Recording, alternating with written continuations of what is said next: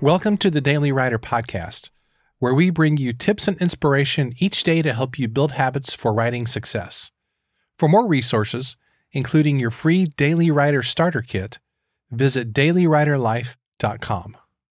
In this week's shorter episodes, we're talking about a few ways to start writing today.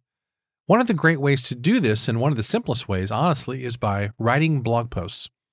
Now, there have been rumors for a long time that blogging is dead, that it's been replaced with podcasting, that social media and video have made blogging irrelevant. And there's, of course, certainly more options today that compete for people's attention than there was 10 or 15 years ago, but blogging is far from dead. A blog is a great way to get your ideas out into the world and share those ideas with others. It's also a great place to develop your writing chops, to work out your ideas on different topics, and to present your viewpoint to the world. So I highly encourage you to have a blog on your website.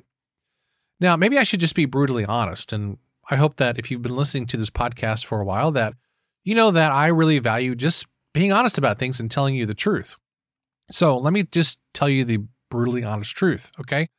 It is really hard for anybody to take you seriously as a writer if you don't have a blog of some kind.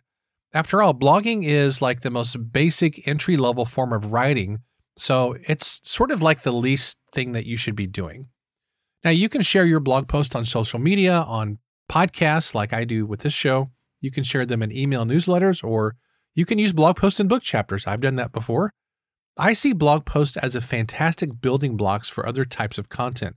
For me, my podcast and my blog are ways for me to just work out ideas about things, to put ideas out into the world to see if they stick. Sometimes they work, sometimes they don't. But a blog to me is sort of like the basic level of what you should be doing as a writer.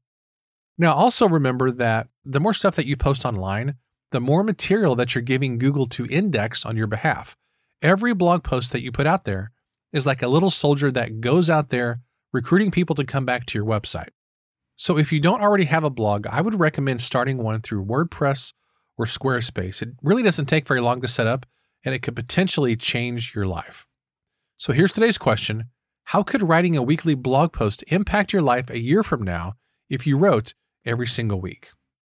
Today's episode is an excerpt from our ebook, Start Writing Today, 5 Simple Ways to Begin Changing Lives with Your Words.